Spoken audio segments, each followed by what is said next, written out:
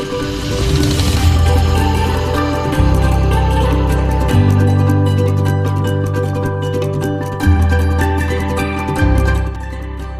are listening to The Addiction Files, where we discuss evidence-based treatment, clinical pearls, and resources while striving to destigmatize the treatment of addiction in our medical culture and save lives. We are the Addiction Doctors, Dr. Darlene Peterson and Paula Cook. Welcome to this episode of The Addiction Files. We are excited. We have Dr. Peg O'Connor joining us today, and we are going to talk about AA and 12-step. I'm going to turn it over to her to give her a proper introduction. Well, gosh, thanks for having me on. Full disclosure, I'm not a medical doctor. I'm a philosopher, but don't stop listening yet. I think the most germane and relevant thing here is I'm an alcoholic. I sobered up about 35 years ago, and working on addiction has become a passion for me in the sense that I think philosophy has a lot to offer people struggling with addiction and recovery, and that addiction really is a problem of living, and it's a problem of finding and making meaning and value, and no discipline is as well positioned to do that as philosophy. We're the oldest discipline, so we've been grappling with these questions for a long time, and I just feel grateful that I am able to share the wealth of philosophy with others. We're so lucky to have you. I mean, your bio is really extensive, so we invited you to introduce yourself so that you could speak about yourself in the way you wanted to, but let's just make it clear to our listeners that Peg is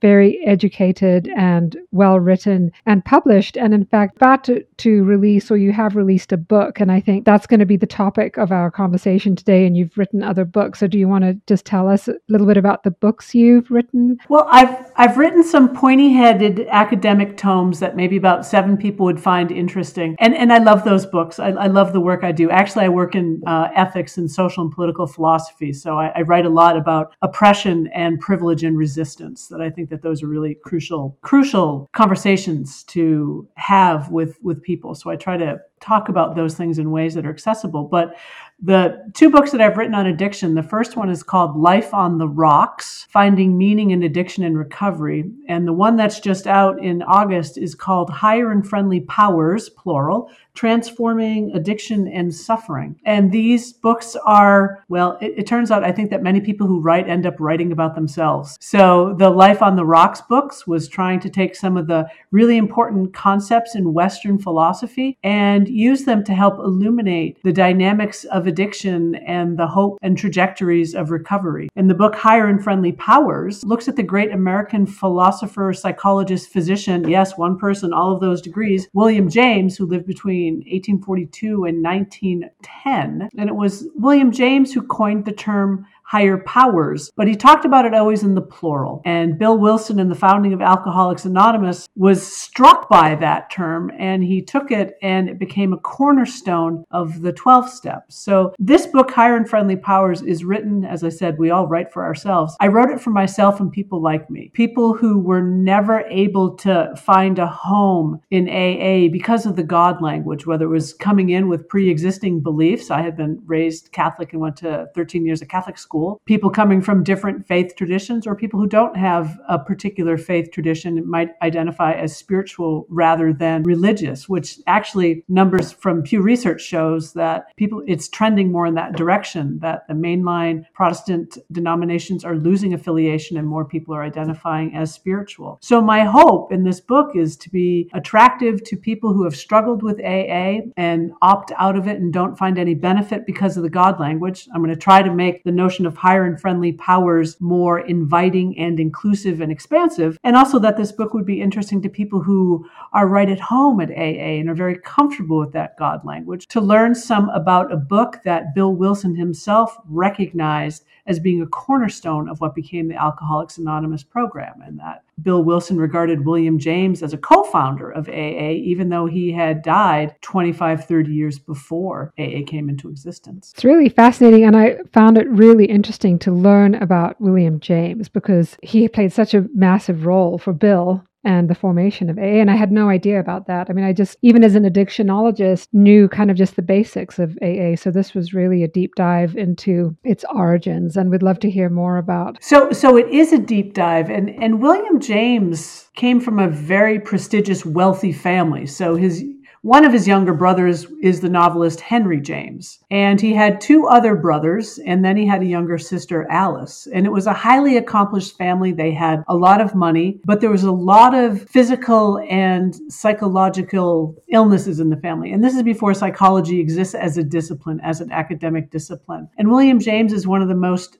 astute observers of human nature that I've ever read, particularly suffering. He suffered immensely with what he described as a pathological melancholia, what we might now call clinical depression, that he very seriously contemplated suicide several times in his lifetime. And perhaps who he had in mind when he was writing Varieties of Religious Experience was his younger brother, Bob, who was what we'd now call a raging alcoholic. If we were to use the substance use disorder, he'd probably score a 10 out of 11 or an 11 out of 11. And William James was very close to him, both physical proximity and in terms of affinity. He was very much of his younger brother's caretaker. And so William James himself was never able to solve the mystery of addiction, but he really saw it as a spiritual matter in a kind of way. And what he meant by that, it wasn't religious or anything, but what he said is we human beings have spiritual impulses. And what he means by that is we human beings tend to look for connection. We look to expand. We look to extend out to other particular people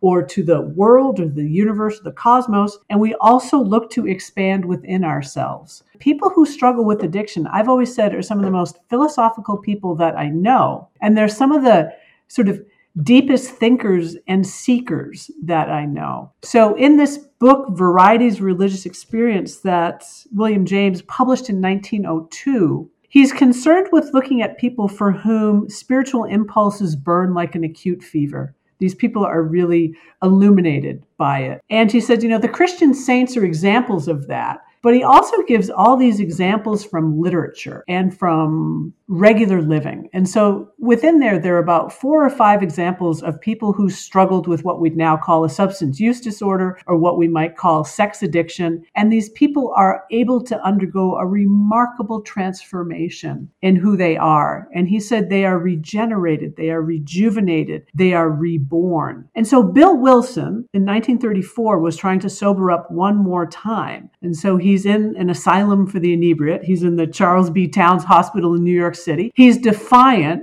and he kind of throws his hands up and says, if there's a God, show yourself now. I'll do anything to have this gone. And he said later that there was like this gust of spirit and his desire to drink was lifted. And so he's relieved. Not long after, he's thinking, oh my gosh, am I going insane?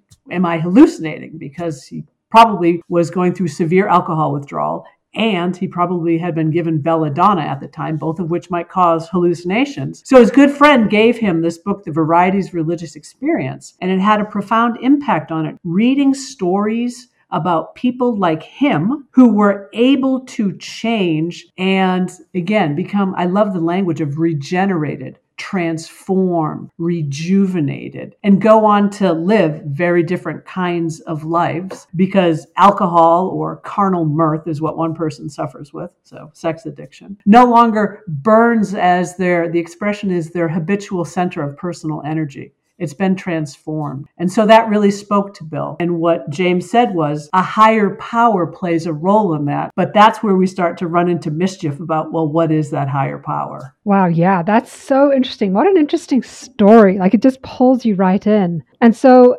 therein lies the beginning of AA, right? As Bill sobered up and then realized that this transformation can occur. And for him, he had tried and failed to sober up, and it hadn't worked. So how do you make sense of, well, I guess this is a different line of questioning, but this spiritual reckoning that occurs, is that the key, you think, to AA or to 12 steps? Is this realization that it's out of your control and something else has the power to lift it from you? Or is it a personal spiritual transformation and decision that you no longer need to be in that space? I'm going to go with door B. That is one of the things that William James says is that a person has to have a willingness to be transformed. And so when he talked about people who have these, he called them conversions. In many ways, Bill Wilson had a conversion. He wanted to drink, and suddenly it was lifted from him. It's no different from Saul going off on his horse to Damascus and gets knocked down, and now I'm Paul and I'm a Christian. Bill Wilson experienced something like that. And William James says, well, as a scientist, as a physician, as a psychologist, those experiences don't license us or don't provide support for the hypothesis that a God causes that. It feels like something from outside came and just kind of swept through you. So this is where psychology is in its infancy. And William James says, people have at least three regions within them. There's the conscious mind, the rational mind that has a guard dog quality to it. That's always kind of patrolling and keeping down what might ever be in the subconscious or the unconscious. But he says there's this transmarginal region. It's in between there. And he says what happens is people start thinking about things. Like Bill Wilson must have thought, oh my gosh, I really need to stop drinking. I want to stop drinking. I'm going to try to stop drinking. He must have been thinking about that for years and years and years. But at some point, that thought of I must now stop, it's now or never, James might say, that rocketed right through his unconscious, through that transmarginal region. And it feels almost violent. And it feels like something so big couldn't have come from me. It had to come from without. And Bill Wilson had been raised in a Calvinist background. So what was most familiar to him as an explanatory framework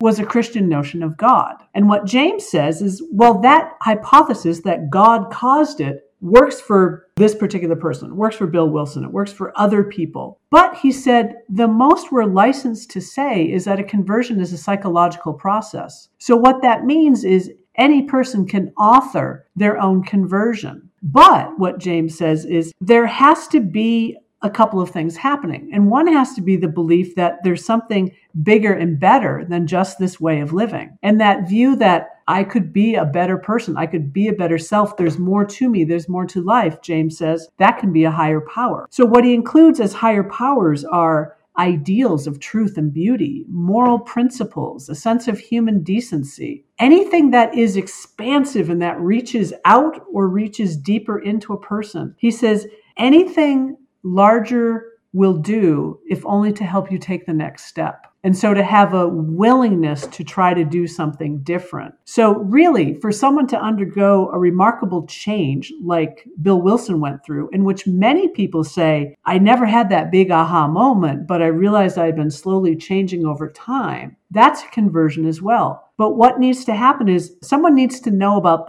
recognize and accept that my life right now is incomplete. It feels wrong. It feels not how I want it. That parts of my life are out of control, which isn't to say you're out of control about everything, that you're powerless over everything. And he said, most importantly, in order not to get stuck in just the wrongness, that infinite loop, I have to have a positive vision or a positive ideal, he says, that I long to compass, that I can orient myself towards and start moving towards that. Because if you don't have something positive and you try to, stop drinking just by a negative, by deprivation, I can't have this, I can't do this anymore, most likely you're going to fail because you can't just live in the negative. You need to live in the positive. So higher and friendly powers are whatever we take them to be. And there will be as many higher and friendly powers as there are individuals in the world, because we can each have our own. But for some, the God hypothesis works. For others, it is a belief in a better self. For others, it is just a sense that maybe there is, like Carl Jung talked about, a cosmic consciousness, and I need to kind of hook on to it in a kind of way. For us as physicians, when we're referring a patient to AA, because we get that pushback when they say they don't like this dogma. And also, what about the power of just the group? We talk about that a lot too. Yes. Support. And I think that's a huge part of it. So I think one of the things that AA gets really right, I think AA gets a lot of things right. There's a lot of good value there. The God language, the person who helped Bill Wilson write Alcoholics Anonymous, or the big book, said right off the bat, all this God language is going to drive people away. And so they put the qualifier on it, God as we understood him. Well, thank you. I'm not sure how helpful that is. It doesn't really expand it too much further. But it's very hard when you are newly sober and so much is up for grabs and you feel so uncertain to say, now you're going to go into this meeting and there's going to be all this God language and you need to use your emotional and intellectual taekwondo blocks to keep the God language out and to not feel like you're being dishonest, because when you read how it works, what you're going to hear is, well, if you fail, it's because you're dishonest, because you haven't sort of embraced the program in all these ways. And I think what's important is that the group not be too dogmatic or doctrinaire. But one of the strengths, but one of the burdens at time with AA is one AA meeting over here might be all that inclusive kind of language. They don't use the God language. And another AA meeting over here is very traditional, where we don't deviate. We read the first 164 pages of the big book, and this is always how we've done it. Someone who struggles in the way that I struggled as a young person, going to my first AA meeting at 19 and pretty much running out of there like my pants were on fire, was I turned out to be okay, but others, if that's the only game in town, or if they're there by court mandate or as part of the drug court, I fear that we set some people up for failure. So the more that all of us can do in our capacities to say, look, that higher power, it isn't this Christian notion of God. It doesn't have to be that for you. It may be for the person next to you, but it doesn't have to be for you. But it's a challenge. And so one of the ways I describe people early in recovery, and I would describe myself this way, I was a hitchhiker, right? I didn't quite have my feet under me. I wasn't quite good at moving forward so well, but I might say, well, I see what Paula has, and I'm just going to kind of ride in her draft for a while or catch a ride with her until I start to feel a little trust in myself to know what might be a higher power for me. Because I think one of the things that gets lost with a substance use disorder really quickly is trust in myself. And if you don't have that, it becomes very hard then to kind of, tether yourself or set an anchor to connect to something that could function as a higher power. Because, well, if you are the ones who are choosing it or generating for yourself, well, look how you screwed up everywhere else. Why would you think this would work? So we really need to borrow liberally from each other. And I think the best AA meetings are ones where it is kind of a rich banquet of different notions of higher power and different ways to do things, because the steps are meant to be recommendations. They're not meant to be like a standardized test. You must do it in these orders, or a sequenced course, Bio 101 and then Bio 102. That's not how we move through life. And some people want they need that regimented, strict order, and other people are just going to rebel against it. You tell me I have to do this, and I'm going to, flip you off or somehow otherwise disagree with you. Yeah, I think that's what we hear a lot of from folks that we encourage to try AA or other 12-step group. Definitely the God language, like you're talking about, that really resonates. And even saying sometimes, God can mean anything. It can be universal truth or goodness, or it can be, we still get people go, really? Because that's not what we hear. So I love that you point out that different groups have senses of adaptation to that language. And I would think in your lines of work, you maybe would start to hear about, I know there are really good meetings over there, or, I've heard, that you'd get a little better at trying to direct people, or to direct people to other self-help programs. I think the strength of any self-help program, yes, when you help others, you help yourself. So there's that kind of narrow kind of self-interest thing to it. But I think we come to know ourselves, we come to have self-knowledge in part by coming to see and understand how others see us. And I think that that's a really valuable, important dynamic in self-help groups, because oftentimes we come into those rooms and, the term was ego deflation from Bill Wilson. And if I could can two terms that are affiliated kind of with AA, it would be that ego deflation and rock bottom. Those are two terms I would happily just knock out of the way. But to say we oftentimes come in unable to trust ourselves because we have such distorted views of sort of who we are and what we've done and for what perhaps has been done to us, that the kind of work on self that needs to happen there is so multi-layered that we need to do it with others. We can't just do it on our own, because ourselves are social. Who I am is in large part a function of the people with whom I'm in relationship. So as you know, can be really hard with people early in recovery who are trying to change their using behaviors, and they realize I need to change all of my friends because all of my friends are using, or they sabotage me, or I'm in, this toxic relationship where I'm a disloyal spouse if I'm not using or drinking with my partner. And suddenly there's like all of that gets layered on. And so I think the mutual support groups really do help people to just kind of slow things down. And people who have longer sobriety can, act in some ways as role models. If when I hear someone who used more than I did and was in much worse shape than I was, and I see what they're doing now, and I see, wow, I respect them so much, it maybe gives me a little bit of hope that maybe I can do that. Or if someone takes an interest, whether I sink or swim, I must matter some if someone's noticing me. And that can be an epiphany, a conversion for some people who maybe feel like they have absolutely no worth at all because they traded it all away or it was taken away from them. True. And we know that's true. And those are some of the reasons why we think 12-step facilitation works so well and has the best data for retention and sobriety. So I have two questions. One is, what do we say to folks who feel triggered in the setting of people retelling their stories? So I hear this from people. They say, well, I don't want to go and sit in a group where everyone's talking about, their drinking or how they were using and how bad their life is. I don't want to talk about those kinds of things. It triggers me. Seems to be more like opioid users. Don't we hear that more?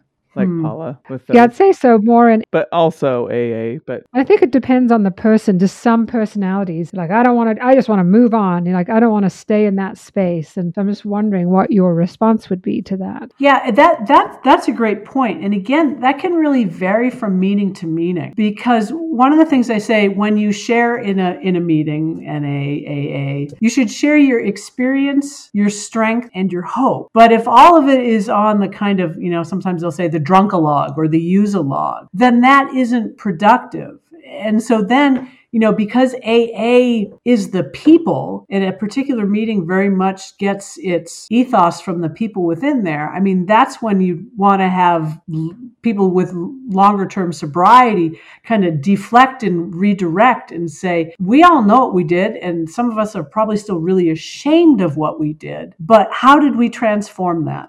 How do you kind of change the trajectory of the share? And I think some people do get stuck. And I think that's getting stuck in the negative, everything that was wrong. And if they keep rehashing it in that kind of way, it becomes that feedback loop, and then everything is always going to get reduced down to it. And so I think, again, I worry about asking people newly in recovery to have to, get those defensive blocking moves to be able to say, yeah, that person always is going to go to what they were doing back in 1972. And, how much have they really changed? And instead turn their attention to people who have really changed, who maybe did everything that guy did in 1972 and worse, but now look at them over here. So it is a matter, I think, of where we direct our attention. But still, I worry how much that puts on a newly sober person or a person who is still in and out. That's where other members of the group should step up. Yeah, that's great. I hope that happens. I think it does. I just think these are some of the defense mechanisms we're hearing back in resistance to the recommendation. Yeah. As we learn, like you said earlier, knowing what are the good moderated groups in our area so we can direct, especially new patients or ones that we know are particularly vulnerable. Yes. Well, and I think that's why I think there should be particular groups. I mean, I think there should be groups for people who want to identify as men, people who want to identify as women, or people who identify as trans or LGBTQ. And I think sometimes it is important to have NA meetings that are for narcotics or other drugs that are different from alcoholism. Because I don't know, tell me if you think this is accurate.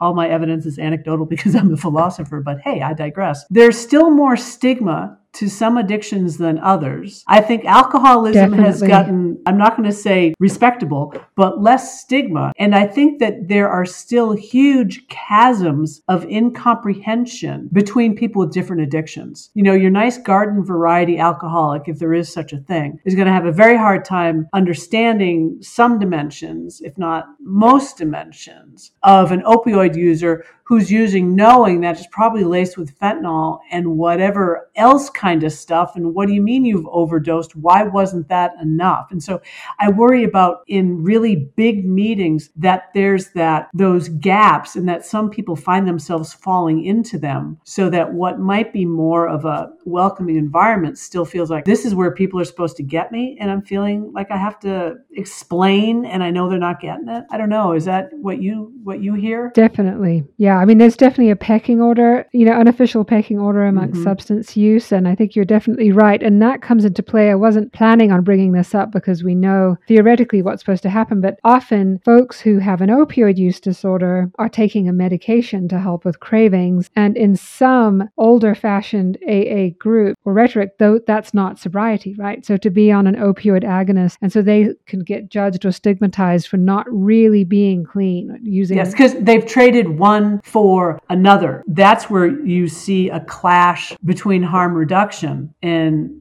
hardcore, old-fashioned abstinence-based only, where it wasn't just something like a medication-assisted therapy that was suspect, but it was any kind of psychiatric drugs for dealing with other conditions, where those were no too. And you're like, oh, what are you doing? Which in some ways is antithetical to what Bill Wilson recommends early on in the big book. And he was under the care of a physician. He was under the care of a medical doctor. And there are some things for which you need a medical doctor. And there are other things for which you might need a psychologist. You might need a social worker. You might need some kind of meditative practice. You may need this, because addiction is, simultaneously a material, social, spiritual condition all at once informing each other. So, any kind of abstinence-based group that takes that really, really hard line, I think is one that's actually not being in the spirit, certainly not of William James, and not even in the spirit of a more narrow kind of traditional AA. That's a huge problem. Right. And to be clear, AA has come out with a pamphlet stating that they support medications that are prescribed by providers for the wellness of their participants, right? But that took a while. And it also took Hazelden for a good long while, than we might want to say, to get behind that. And, Hazelden, so usually I'm in Minnesota, and Hazelden is about 75 miles up the road from me, and it's the flagship inpatient treatment center. And it took them a long time to get on board, and they exported what's called the Minnesota model. So a lot of treatment centers were following what now Hazelden Betty Ford does. So I'm glad they finally got on board with that. But there was such a long time where they weren't. And then when you take a look too, the other place where medication-assisted therapies are really questioned is in drug courts. And it's good that these are changing. We still hear, I know Darlene does frequently too, we have patients who come in and say that their sponsor found out they were taking buprenorphine and there was some fallout from that. But I think it's becoming more rare. I'd love to hear that, because I think drug courts that are well run, and the people who run drug courts tend to be such stellar individuals who want to help people, who are on the front lines, and they see sort of what's driving crime. And to hear that is now changing is just such an important change. Agree. Because those diversion programs are so crucial. Absolutely. So along that line,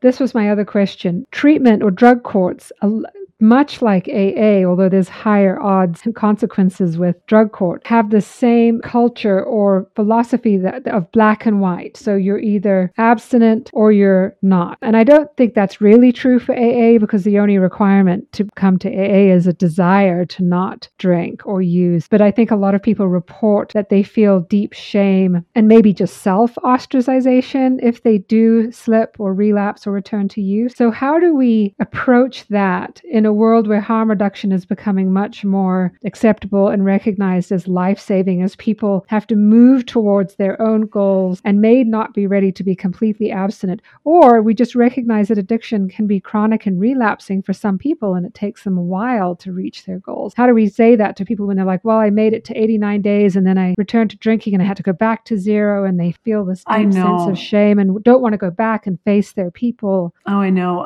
The counting in AA has always made me nervous, even though I identified how long I hadn't been drinking. I both want to pay attention and I don't want to pay attention to it. Because the idea that you go back to zero in the sense of has nothing about you changed. I mean, someone who maybe hasn't had anything to drink and then has one drink, I'm inclined to say, oh, I don't think you have to set the reset button for that. Even someone who has, a slightly shorter time, maybe a longer time, a week or so, I guess I'd want to say, and then they come back, I'd want to say, well, what did you learn? I mean, how did that go for you? And you don't lose the fact that you saw that you could do it for that amount of time. You maybe see what your new high water mark is, and you can get back there. So the idea, though, that you just boom, slam all the way back down, I think is so dangerous. But I think that is a lot of the internalized shame, because oftentimes many people will say, I'm stopping drinking or using for my wife, my child, my parent, my sibling, my dog. I mean, all these other, it takes a while, I think, for many people to say, I'm doing it for me. So they've heaped on all of these actual or imagined expectations from others. And so then they have a recurrence, they have a relapse, they have a slip, whatever your preferred language is there. And they feel like they've let everyone down. And maybe they catch a glimmer that maybe they've let themselves down. But the question is, what did they do in light of that? For me, it's always, yes, you have done this, and it provides an opportunity. What are you willing to do? Are you willing to recommit? Are you willing to put maybe more guardrails up so it's less likely that you'll, go off over here? And I don't mean this in a flip way. I know that I stopped drinking many times, and I started drinking many times plus one, except for this last time. But I learned something each time. And, maybe I started to have a little faith that I could maybe go a little longer next times. I think about faith. Faith isn't in some providential being or God or something like that. Faith is just a working hypothesis. It's a what if. So my having faith that I might be able to go for 24 hours, that faith helped to make the fact that I go 24 hours. And that fact fortifies my faith that maybe next time I can go another 26 hours. And so the idea that people have to start to come to have some faith in themselves. And so even if they've got one day sober where they hadn't had one day sober before, they did something. They did something different. They did something perhaps better for themselves. They can have faith that they can do it again, and then they can take the steps to try to make it be so. Love it. So what can we as addiction medicine healthcare providers and our listeners, what can we do to facilitate better understanding of AA and hopefully encourage people to try it? Because we know there are many paths to recovery, and AA might just be what could work for this person. Right. Or AA may be the only game in town. So usually I'm in rural Minnesota where AA is the only game in town. So if that's the only option, how do you make it work? And I think in some ways, many of us go in there already with a chip on our shoulder. We're in our defensive stance. And in some ways, we may just have to be uncomfortable and be willing to, give the program a chance, because then that makes it seem like the program is something separate from the people. To see people who have struggled in similar kinds of ways, that people can and do change all the time, and that actually every single one of us is changing all the time. We're never static. We're never stuck in one particular way. And that what we need to have isn't just wishing that things were different, but a kind of willingness. And willingness always has to be partnered with action. And that great change can happen gradually. So, I always worry in AA, if you only read the first 164 pages and a lot of it is Bill's story, it becomes kind of normative that, wait, I've got to have one of those big aha kind of moments. And if you never have one of those, you might be sitting there thinking, well, maybe I really don't belong here, or maybe I'm not ready. That, I haven't hit rock bottom. And just to say that people are going to change at different speeds. And one of the things that each of us has to come to know is how we're changing, and to be in some ways patient with ourselves, that we're not going to change overnight. We didn't become addicts overnight. And so the path out of addiction doesn't happen overnight. And if that's what you're waiting for, probably not going to happen that way, because we have to author our own sobriety. We author our own lives. That doesn't mean that we do it solitarily, but we do it with others. And so I think if addiction is anything, it is something that cuts off connections to other people people and cuts off deep connections to your own self. You become a stranger to yourself, or you lose yourself. And so how do you invite people to kind of be patient and kind and loving with themselves, to begin to make a new and different self, particularly when perhaps many of us talked about shame. The expression low self-esteem doesn't begin to cover what it is that people with severe addictions have. They have been steeped in shame. And I think William James is helpful here. So he wrote this wonderful essay called Is Life Worth Living? And it was really addressed to, in particular, college-age students who were really struggling with whether or not they should kill themselves, like he himself had really wondered. And he said, if you're willing to kind of believe that maybe life is worth living, your belief and your faith that life might be worth living will make the fact that life is worth living. It's something that you do. And so how to maintain that kind of openness to possibility, to live on maybes. Maybe I can do it this time. Maybe I'm going to screw up again, but maybe this time I can. That's the only thing, is to have that willingness, to have that faith, to live on possibilities. And by living on possibilities, you make new facts, you make new actualities. And we see that all the time in mutual help groups. And we see it in individual counseling. We see it with medication-assisted therapies. All of these are just different tools. And I would say as many resources are out there, people should take advantage of every single one that they have. Don't leave any unused, because you don't know what might work or what two things might work really, really well together. Some AA may help, but maybe we need something more over here. And addicts are persons, and we lose our humanity at times through our addictions. And at times we're treated as if we're not fully human. We're the overdose. We're the drunk. And I think one of the best things that can happen sort of with first contact with people struggling is that you acknowledge humanity, because I think a lot of us stopped acknowledging our own humanity. We thought we were too damaged or, not even good enough for that acknowledgement. And that's very poignant, to say that something as basic as recognition and acknowledgement of another person's humanity is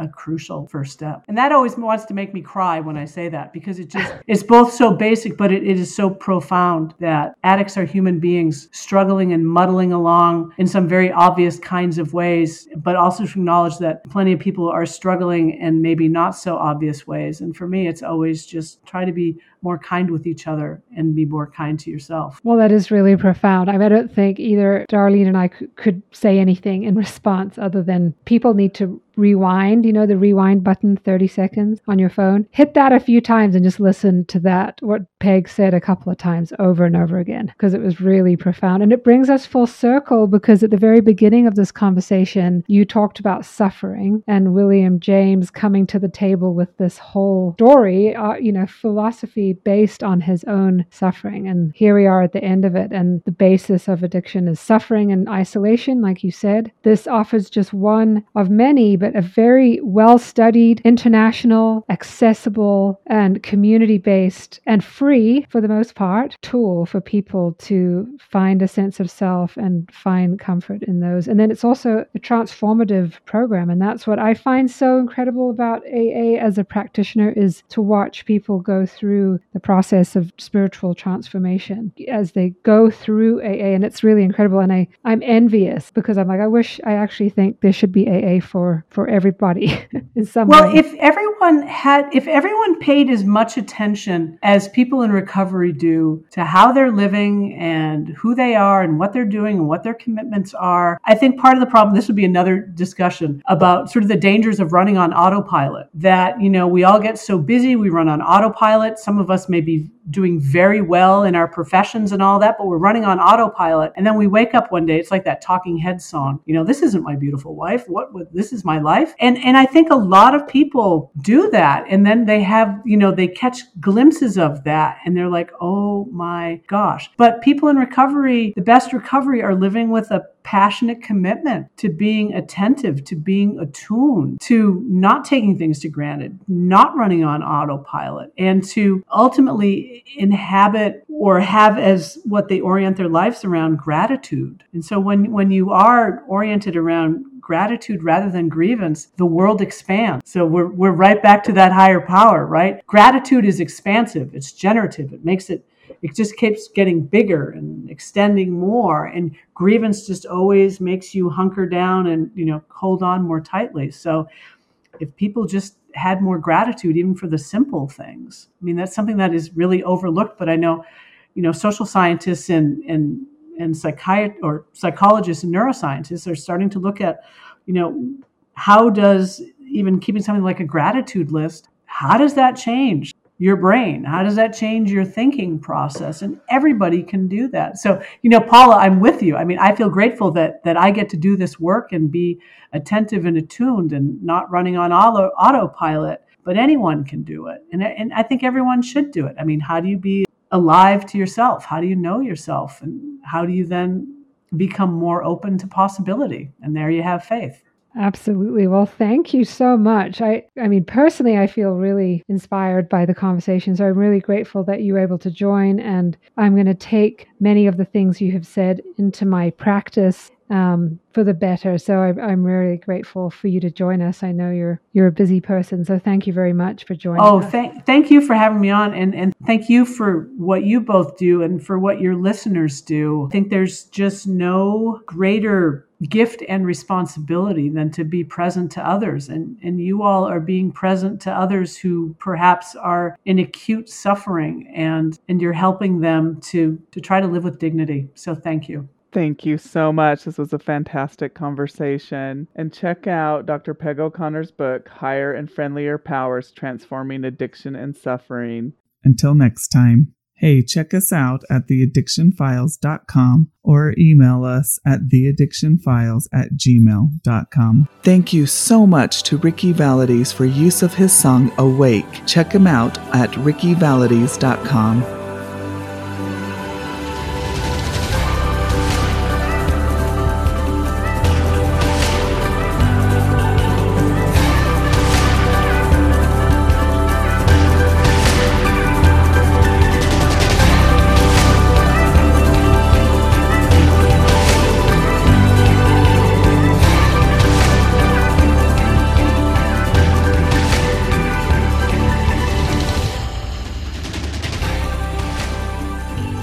Podcasts are for entertainment and education purposes only. Hosts and guests are not responsible for any harm caused by information obtained from this source. As each person is unique, you're advised to seek the advice of your own healthcare professional to treat any medical conditions you may be having. Opinions expressed on this show are those of the Addiction Files and not of our respective employers.